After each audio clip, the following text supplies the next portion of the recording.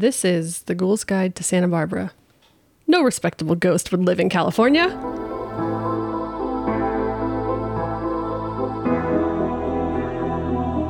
Is that just a factual statement? I don't know. Or is it your movie quote? It's my movie quote for this week. Yay. Let's see. I'm going to go with Casper. Oh, good one, but no. Yeah, Wasn't that on the East Coast? I don't know. I don't know either.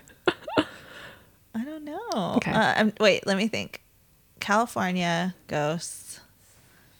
Is it the movie Seven with Brad Pitt? No. Just kidding. I don't know why. I don't know. Okay. It's from the 1988 classic, High Spirits.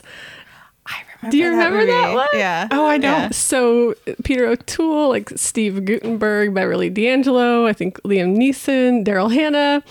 And so it's, I think it's in Scotland. I haven't seen it in a while. I think it's set in Scotland, and this man, Peter O'Toole, like inherits his family's castle. And it's just like, he's running out of money. And so it's like a hotel. And so he starts up this rumor that it's haunted, and like that's going to be his selling point for the hotel. So like he has all of his staff like putting on these ridiculous, elaborate, like ghostly pranks. Like, you know, a woman's like hanging from a tree and she's supposed to be a banshee, but you know, but then it turns out that the hotel is haunted. And so I was going to tell you how I got to this quote for this week. This is a movie that is on my list of movies.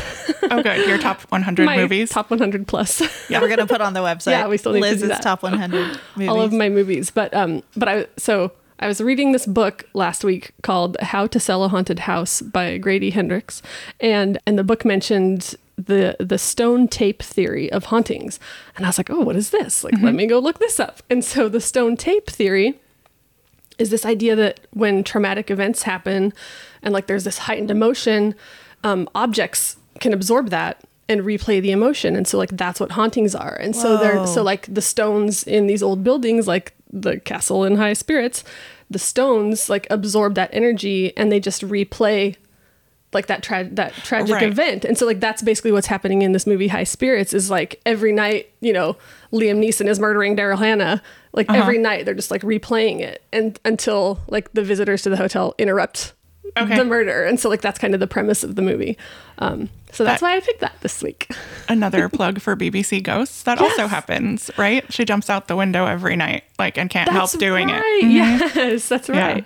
Oh, and I was going to tell you because you are a fan of English media. As we know, the BBC, there's a movie from like 1976 called The Stone Tape or The Stone Tapes or something like that. Oh, yeah? But it's basically like these researchers go to some like old castle in England and they and like it's getting refurbished and all of the workers like won't go in this one room that's original to the house because the stones have absorbed the energy and it's haunted. Yeah, so one for you to look out for. That's awesome. Yeah. That's cool. Also, shout out to Beverly D'Angelo, who is awesome. I love her, and I feel like she got such the short end of the stick in the vacation movies because they always made such a big deal about how hot what is it, Cheryl Tiegs? Christy Brinkley was. And I was like, dude, your wife is smoking hot. Beverly D'Angelo, like, yes. I love her. Yeah. So Chevy Chase, yeah. You don't need to have that wandering eye. But it was never, you know. Cheating is never about attractiveness. I know. I just like, it's that thing where they they try to make out like, oh, this woman's the dumpy mom when she's really like, she's smoking hot. Yeah. Agree. But I feel like that was only in the first one, where it's like, really? Like when they're driving, right? Yeah. I feel like their relationship was pretty solid. My dad was such a big Chevy Chase fan, and we loved, like, that. The vacation movies were a big part of our family. And I always was like, I just feel bad that she gets the short end of the stick in those movies. But I feel like they kept it together. Yeah, they're a solid family. Yeah. The Griswolds. Yeah. This is The Ghoul's Guide to Santa Barbara, and I'm Jen. I'm Summers. I'm Liz. And today's episode, Summers is going to tell us about Temperance Town, Lompoc's anti-alcohol roots. I am. So I'm going to take us partway up the Santa Barbara County coast to Lompoc again, because I love it so much. Hi, let's eat. Yes, hi, let's eat. And specifically, I'm going to tell you about Lompoc's beginnings as a booze-free zone or temperance town. Ooh. Lompoc backstory to start. Lompoc is the third largest of Santa Barbara County's 8 cities. Wow. This year, there's 42,000 people living there, but the population is getting smaller every year by 1%. Really? I feel like more people are moving up there just because the cost of... Nowhere on the Pacific coast is affordable, so Yeah. I just think, it's more affordable than Santa Barbara, but it's not affordable. Yeah, I guess maybe for every person who moves up to Lompoc out of Santa Barbara, 3 people move from Lompoc to some other state that's more affordable. You can't get to Lompoc on the US 101 that runs through Santa Barbara County. You have to intentionally want to go there and turn off towards the west on State Route 246, or just kind of tootle down the California coast on State Route 1. I really wanted to get the word tootle in there. Humans have lived in the Lompoc region for tens of thousands of years. One article I found said 35,000 years. And the name Lompoc comes from a Chumash word, which I apologize for my pronunciation, but I believe it's just Lompo. Lompo apostrophe, which means stagnant water. Oh, interesting. Right? So right away, we're getting into the general vibe of Lompoc, as a little bit of a forgotten backwater and kind of the redheaded stepchild of the Santa Barbara County cities. The first colonial settlement in Lompoc was a Spanish mission, La Purísima Mission, which popped up in 1787. And for context, because I, for some reason, in school never really connected our timeline here with the one we were learning about in American history. So that year over on the East Coast in Philadelphia in the brand new United States of America, the Continental Congress was happening. So if that helps you with your internal historic timeline. What year? 1787. Second act of Hamilton. Yeah, kind of. Yeah, that's a good way to think of it. Thank you. So that 1787 is when the mission was established. Mm-hmm. Okay, so that's the first colonial settlement. Got it. In the Lompoc Isn't that area. mission haunted? It is, and so I think probably one of you will do that one because it was so much research. So in 1837, the U.S. government bought the whole area, which was called Rancho Lompoc, from Mexico, and William Wells Hollister, famed guy we name streets after. Bought a bunch of the land in the Lompoc Valley area. And then in 1848, California became a U.S. state. Okay. And in 1874, the Lompoc Land Company bought William Hollister's Lompoc land, and they split it all up into plots of land settlers could buy. But there was a catch. If you bought one, you couldn't really do anything to do with alcohol. Oh, okay. And it was written into the deeds. So that's right. Lompoc was a temperance colony. In what year? 1874. Okay. So prior to the kind of more well-known Prohibition era. Yeah. Because that was the 20s? Mm-hmm. 1920 to 1933. Okay. So temperance colony, I mean, that sounds unhinged, I guess, a little bit in today's world. But keep in mind that sort of utopian communities were popping up all over the place back east at the time. Which brings us to your unwanted context by Summers about utopian communities. Oh, good. I was like, what is that? Okay, so the Oneida community in New York is my favorite example of one of those situations. We know Oneida for silverware now and tea kettles and stuff. Mm-hmm. But originally it was home to this fascinating group of people who believed Jesus had already returned. And so they didn't have to worry too much about getting into heaven because they were already in heaven. Oh, okay. So they had this communal free love compound set up. It was intense. And Sarah Vowell's book, Assassination Vacation, has a whole section on the Oneida community because it was temporarily home to Charles Guiteau, the man who would later assassinate President Garfield. Highly recommend that book. And the audiobook is amazing too because Sarah Vowell reads it, and she was the voice of Violet in The Incredibles. So, it's just amazing to listen to. I have never heard of this whole concept. This is these seem very loosely tied threads that run through all of these, but it's fascinating. Yeah. No, but Liz, you had heard of one because the idealistic themed communities were common, and you told us about Summerland, which is the same kind of thing, just a themed community based on a belief system or I guess a thing you don't do in the case of temperance colonies. So that was episode 2. These are more religious based, because when I think of temperance, I think of it as a religious I'll tell you. So that's a great question. I'm about to jump into that. Cool. Okay. On to the temperance movement. Temperance was a huge thing in the United States at this time, which is 1870s. And there had been a successful and experimental community in New Jersey called Vineland, which I think is funny because like it sounds like vineyard, but founded in the 1860s. And Palo Alto, California was also a temperance town. Yeah. And that was established around the same time by Jane Stanford, who was co-founder of Stanford University. And her husband was governor of California for a while. The Wikipedia article on temperance towns just calls her Mrs. Leland Stanford, so I had to look into it, and it irked me. So I'm not going to tell you anything else about Leland, just out of spite. Up until the 1800s, alcohol had been totally fine in the United States. Right. And its territories. You couldn't be like super drunk out in public or causing a scene or whatever, like in your town square, but drinking was normal.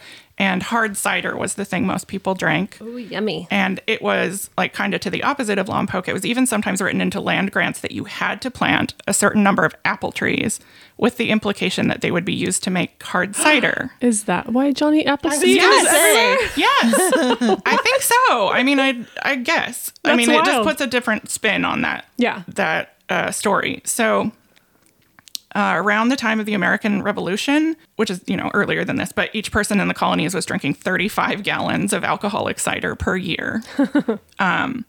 But when you get into a society more organized around cities and industrialism, you need a working class to be sober so they can operate machinery. So the Industrial Revolution had been like kind of a, hey, people who we would like as factory fodder, like maybe don't drink so much kind of thing. Really interesting. Yeah. So, and then as distilled spirits, so like hard alcohol like gin and whiskey got more common, a lot of the social and health issues alcohol causes got worse.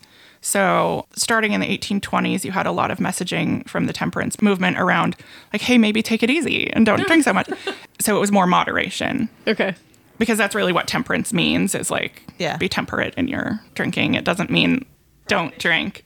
Yeah. But then in the 1840s, that turned into the stronger activism that was more like, okay, how about you don't drink at all? And we're also going to push legislation so that you can't drink at all. And weirdly, a lot of temperance fans were heavy drinkers. The Washingtonians were a big group around this time that sort of balanced between telling people not to drink and helping people who were already problem drinkers deal with their addiction. So they were a sort of like AA group. They were very similar to AA, actually.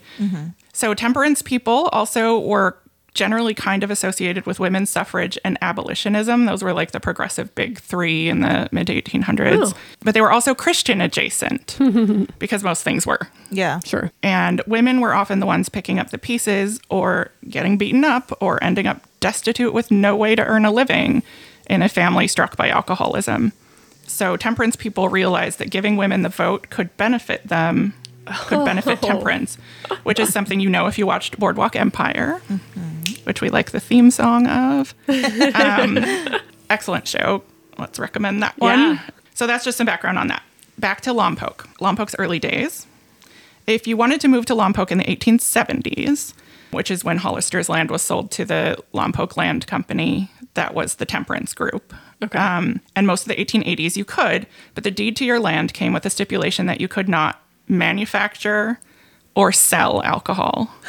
And it was also expected that you wouldn't buy it or drink it, but like they couldn't really write that into the deeds, or they didn't.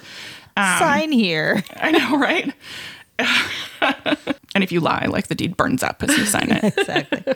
The Temperance Society, called the Lompoc People's Union League, or actually I think it's the People's Union League of Lompoc, because that's PUL, the acronym, was there to rally around that cause. Lompoc grew really fast, probably partly because of the planned nature of the community and the whole temperance thing, which was a draw. Like, it was not, people weren't like, oh, don't drink or whatever. Right. Like, they were like, yeah. They're really into Not it. everybody, but like temperance was popular. So I just can't overstate to you how popular it was, even though it sounds completely unbelievable now. The initial land offering was through an auction on November 9th, 1874, and 250 people showed up to buy property, knowing they were signing away their rights to make or sell alcohol. Right. And again, making alcohol was like almost expected at that time. Like, it was just part of what you did if you had some land. So we're going to talk about what I like to call the bonkers auction by the Lompoc Land Company. I was just going to say they just had one auction for all the land. Yeah, it was like one initial auction that just like created Lompoc. Wow. I'm sure you could buy land after that, but Yeah. So the way the Lompoc Land Company ran the auction was hilarious to me. Instead of just, being in one location and putting up a map of all the tracts that were about to be auctioned off, the auction started at the first plot of land to go under the hammer. And then once that one was sold, the auctioneer would hold up a red flag to identify himself and run, carrying the red flag to the next property. And the crowd of prospective buyers, which was like 250 people, as I said, would just like run after him. And then they'd auction off that one. And then the auctioneer would just leg it to the next property with this flag. How long did this take? All day. It would suck if you like didn't have a whole lot of money and also were not a good runner. It would have been terrible. Terrible. I wonder how many people just bowed out because they were like, I can't run exhausted. anymore. I'm so exhausted. And like, did they have the plots marked so you could just wait at yours that you wanted? I don't know. right? I don't know. But I think Why does it have to be a marathon and an auction? just no idea. Make a map. Draw a rough one. Yeah, Not have a the meeting. way I would have done it. So they did that for the entire square miles worth of property being sold that day. And I am a huge fan of it. And I cannot get over it. I've been laughing over it all week. So that auction was in November of 1874. And in an article in the Santa Barbara Independent, awesome local historian Michael Redman said that there were 50 buildings already up in Lompoc by the end of that year. So within 2 months. Oh, wow. Wow. And that's so fast. I mean, I thought it was like, I don't know how long it took to build buildings back then. And we're going to like revisit this. But I mean, it seems fast. Well, they build really quick when they're sober. Yeah, right? Right. Gosh. Okay. And by the first anniversary of the Bonkers Land auction, 200 families lived in Lompoc. Wow. So I maintain that it was quick growth. And that was helped by this man named William Wallace Broughton, who was a judge and newspaperman. I think he was originally from the Santa Cruz area or had been recently from Santa Cruz. And he was determined to attract more people to Lompoc, and he had the means to do it. And he specifically wanted people who did not drink and did not want anyone else to drink. So we're going to move on to anti-booze vigilante shenanigans. Oh, boy. So by the start of 1875, our dry little baby town of Lompoc is growing nicely. But like most places with strict drug and alcohol laws, Lompoc wasn't completely dry because no place ever is. Yeah. I don't know what the people of Lompoc are called. I called them Lompocians, but I don't think that's right. So if you know Lompoc friends, I mean, of course you know, tell us what you're called. Oh, probably just people that live in Lompoc. But like, like Lompoc Philadelphians or Yeah. Santa Barbarans or Lompocans. I don't think I've ever called myself a Santa Barbaran. Well, that's just you. Lompocals. I love that. Okay. The people of Lompoc were still drinking, which is weird to me because they just bought land saying they wouldn't. But then if you think about it, like maybe just one person in a family, like the dad or the mom was like super anti-booze and like the sons were like, no way. Sure. I don't know. That's speculation. Yeah. So the anti-alcohol activists of Lompoc were having totally none of that. And they were probably not a vigilante group at this time, but I like to imagine them as one. And they sort of behaved a little bit like one. And so the alcohol it wasn't being made in Lompoc at that time, but Lompoc is on a stagecoach road, which we talked about before. And so the stagecoach road had shipments of alcohol going north and south all the time. So, it was easy to just, I guess, buy some. Yeah. In the dark, looking around shiftily or something. So the teetotalers of the settlement were determined to put an end to selling alcohol or just providing alcohol in Lompoc. A group of mostly women did some detective work and traced the source of the booze to the town drugstore, which was called Green's General Store. Drama. I feel like you can pretty much guarantee that any group of people that like I don't want to be like mostly men, but mostly men. Like when people are really, really loudly outspoken about how you should live your life, and something that you definitely shouldn't do, then most of the time they're doing that thing. Oh yeah, maybe. I don't know, but Maybe it was like, affordable and people just needed somewhere to live and they were like, yeah, I'll say I'm not going to do that. Just yeah, maybe give me some I land. didn't really Yeah. I didn't find anything on the relative pricing, even though I really like to throw that in like we all do. So I don't know how affordable it was, but you know, people who are like moving, I don't know where they were coming from to Lompoc, but you know. Yeah, all over it. Just like, at that time in California, if you're right, just like because- moving for a better life, then because that man Broughton had newspaper connections, and so like he was advertising it widely. Yeah, sure. Yeah, no no problem. I don't. I won't I drink. hate alcohol. I hate it. Yeah. Never touched it. I know, right? But you could be right in that, remember, temperance was popular amongst alcoholics. And so Yeah, like that's what I mean, it could like- also be like, you know, maybe there's a temperance mom and dad is just hopelessly addicted and like actually needs it to not die, because alcohol is one of the few kinds of withdrawal that can kill you. I should not have snapped then. I apologize. It's okay. Okay. Our anti-booze ladies got together and they went to the drugstore in a mob and they smashed every container of alcohol they could find. And it was a lot of alcohol. Like, this is how Mr. Green was making his money. There were barrels and bottles and a whole range of types of alcohol. I would like some of the toothpaste you keep under the counter. Wink, wink. Wink, wink. And it was obviously going to be a huge financial hit to Mr. Green, the store owner. So he pulled a gun on the women and he was like, I will kill you, ladies. Whoa. But the women had arranged for backup. And then a group of men followed them in with a rope. Oh. And the Lompoc Valley Historical Society report that I read, which was excellent, said a rope, but I'm assuming it was a noose. Yes. And they were like, so the article that I read said at that point, the druggist immediately laid down his weapons and the women continued their destruction. I wonder how many of those men that came in were like, please don't say you recognize me. I'll get rid of this one. Yeah.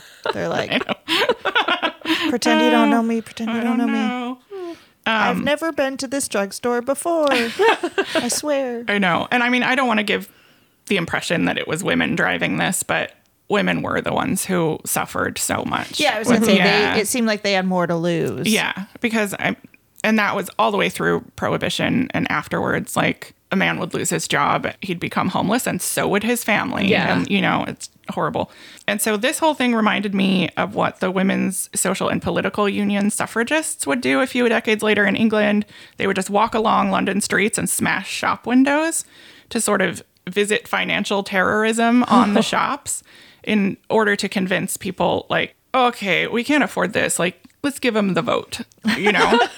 And a side note, Santa Barbara connection to that, one of my two favorite UCSB professors, Dr. Erica Rappaport, wrote a really interesting book that includes all that about the British suffragists smashing windows.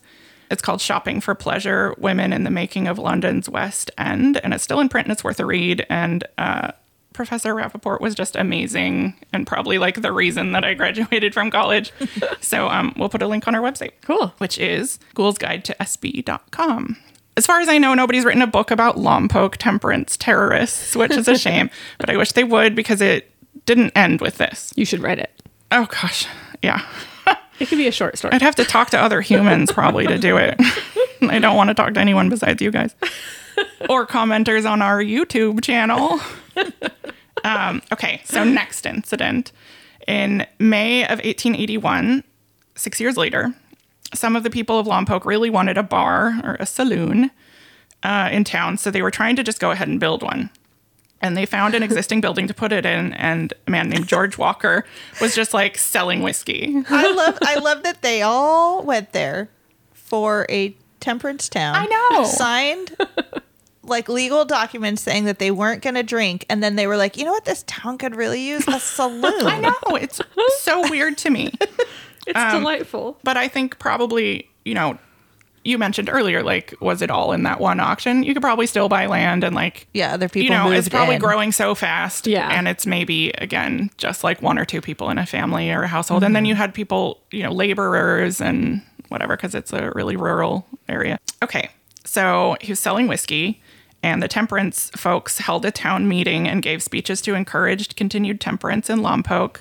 And specifically, they reported on how they had been trying to convince George Walker to see the errors of his ways. But, you know, alcohol is big money. Oh, yeah. That's the saloon owner. Yeah, Okay. the saloon owner. Yeah. And it wasn't enough to convince him, of course. But so at 11 p.m. on May 20th of 1881, the teetotalers put a bomb in Walker's saloon and blew it up. Oh my gosh. I know. At 11 o'clock at night? Yeah. Was he open? Were there people there? No. Okay. So I guess saloons weren't open as late as I didn't look up what day of the week this was. It might have been a weekday, but the teetotalers, the sober temperance people, didn't admit it exactly. And they actually sort of gaslit all the alcohol fans in town. And they would be like, well, what happened? What was that enormous explosion the entire town could hear? Because the whole town could hear it. Yeah. The saloon blew up? Like, that is crazy. What are the It must have been an odds? earthquake, or maybe the Russians, like that kind of thing. The Lompoc Record newspaper at that time ran this weirdly threatening sort of announcement that read, whether it was done by an earthquake or a nihilist from Russia, it is impossible to say, as no inquest has been held. No one is killed, missing, or wounded. Okay, good. Anyone looking for a location for a saloon had better not select a temperance community where public sentiment is so nearly unanimous against saloons and where earthquakes are so prevalent and destructive. Oh my gosh, that's Like, hilarious. I mean, I admire the passive aggression of that, right? So that was the bombing. And then next comes my favorite act of temperance terrorism, because it reminds me a lot of the Pawnee City Hall murals from Parks and Recreation of just like horrible events in Pawnee. Oh no. So 2 years later in 1883, there was another attempt at selling alcohol in a saloon, this time run by Mr. Drum and a Mr. Davis. Nice names, Yeah, Drum and Davis. Drum and Davis Saloon. I like it. So the temperance people of Lompoc rioted and knocked down the building. Like, they didn't... Yeah. When I saw the name of your thing, Lompoc's Anti-Alcohol Roots, when I first read it, I thought it said riots. So this is that's appropriate. That's a group of women led by People's Union League of Lompoc member Mrs. J.B. Pierce. Again, She runs the organization And we for don't- women, and she's still just her husband's name. Yeah. She went to Drummond Davis and asked them to give up their business. But of course, again, it didn't work. Yeah. Article quote was, Drummond Davis refused, declaring that if an attempt was made to run them out of town, they would shoot. The ladies then proceeded to securely fasten a rope around the building with the proprietors inside. With a mighty tug, they pulled the building from its foundations and dragged it half a block down the street, No effectively way. spilling its contents. So that relates back to how fast things were built at the time. Like, I have questions. they weren't like, Not super yeah. sturdy. I was imagining, like, before you said drug it through the town or whatever, I was like, because, originally I'm picturing a big rope around a whole building. But then I'm thinking, like, okay, well, if you picture like old-timey saloons that have like the balcony cover, and so maybe they just looped it around like one of the poles and then or like pulled through the a window facade and out the down other or one. something like that. But Yeah. So but funny. if they physically dragged the building down the Yeah. street, that's And they did. What year was this? 1883. Are there photos? Not quite, but Okay. there's something Maybe like an better. illustration. There's something better. So, again, hate women, calling women Mrs. I'm going to say that again because it sounded like I said I hate women. Again, as much as I hate calling women Mrs. and then their husband's name, I didn't find a name for Mrs. J.B. Pierce, but I did find a description of her as a fierce housewife. So Nice. there's that. At the time, the original sort of cover story for this event was that it was a group of men who did this, but somehow over time, I guess it's become clear that it was women. And there was a lawsuit by Drummond Davis against the men of the town who participated in the riot. But the rioters defended themselves by saying it was not a riot, it was a town meeting. And they were found not guilty, which slays me. Like, Wow. oh my gosh. And also tells you like how much sentiment in all areas of American society were into temperance. Yeah. Like, yeah. I'd like to think that like the men associated with the, like maybe the husbands or, supporters of those women were like, okay, well, we know that like women will be treated worse than us. So we're going to be like, oh no, that was us. Yeah, that's what I think it was. Yeah.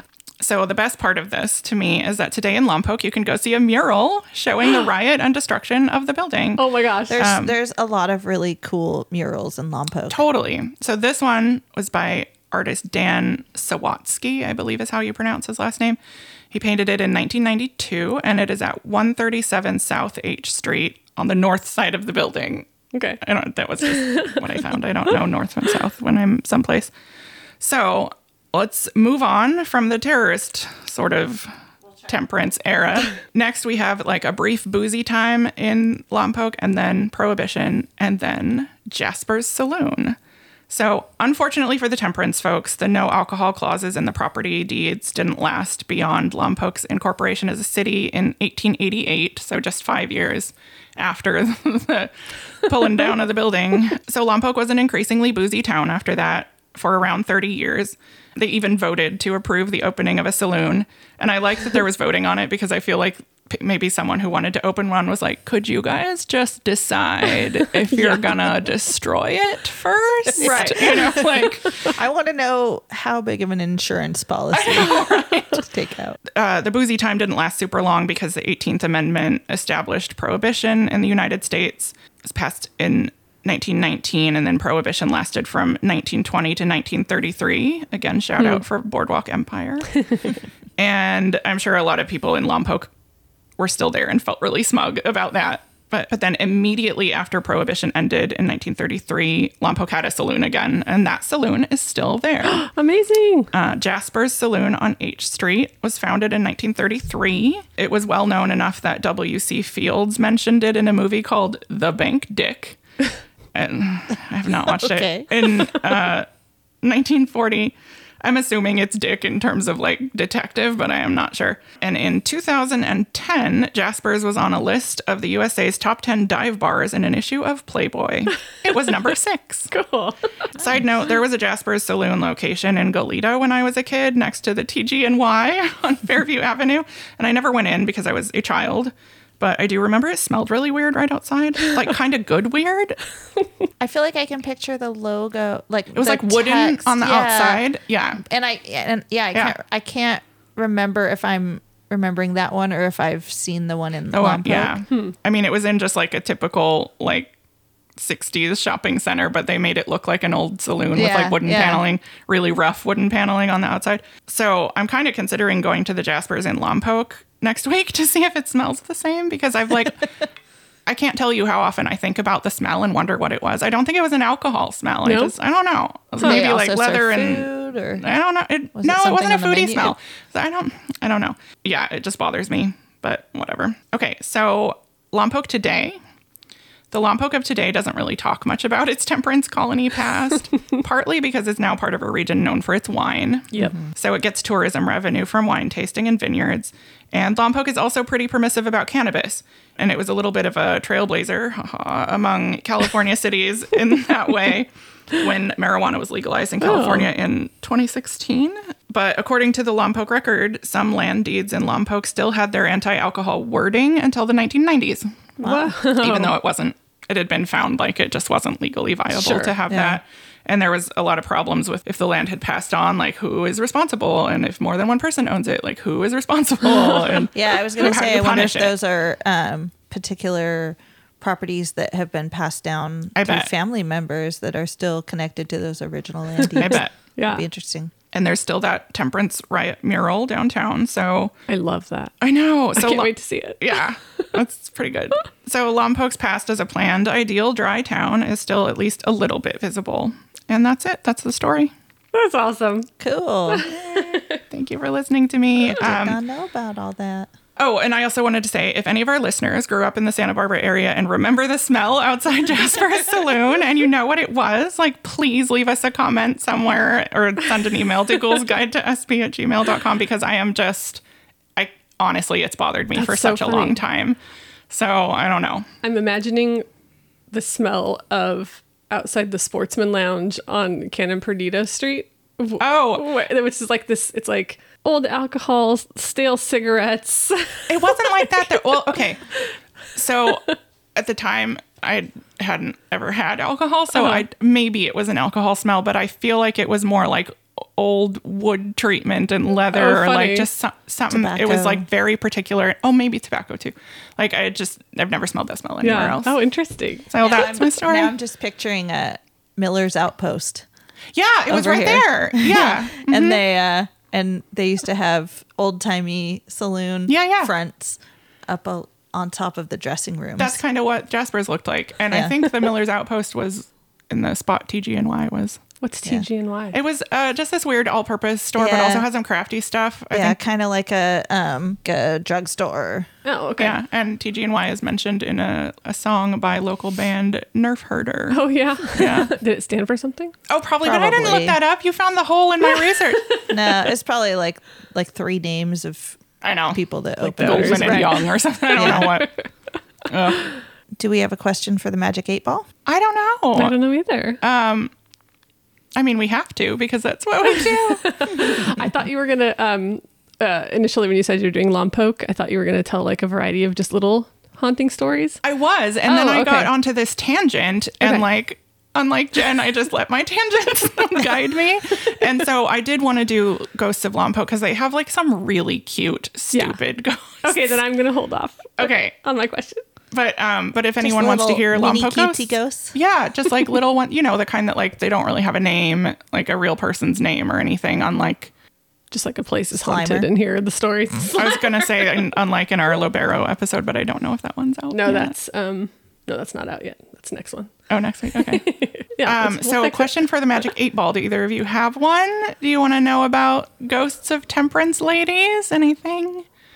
Anything uncertain in the story? I think we should ask the Magic 8 Ball if they actually like completely unhinged the building and drug Just the pull whole it off building its through the foundation. town. Was Yeah. there even a foundation? I think probably there weren't foundations, or things were just like very roughly attached to them. But let's Right. ask. Okay. So did they? Did they actually drag it, the like, whole down physical the street? building down the street? Okay. This is a good one to check because we know that they did. It is decidedly so. There you go. Well, It's accurate. the Magic 8 Ball The Magic knows 8 all. Ball. Yep. All right. Confirmed the Confirmed. information. I love it. Awesome. can't You wait to heard see it this here, mural. folks. We have some potentially exciting news. In October, sometime around Halloween, we may be doing a live episode on State Street in Santa Barbara, talking about some hauntings or spooky spirits down in that area. So keep an ear out for more information about that We're coming up. excited. Yeah, yay. Yeah. And thanks for listening to this episode. We'll have a new one out for you next week. Same time, same bat channel. Thanks for listening. See you next time. Hi, Mom. Thanks for listening to The Ghoul's Guide to Santa Barbara. Like and subscribe on Spotify or wherever you listen to podcasts. Follow us on Facebook, Instagram, and Twitter at Ghoul's Guide to SB. Our website is ghoulsguidetosb.com. Got a spooky story or know of a haunted or paranormal location in Santa Barbara?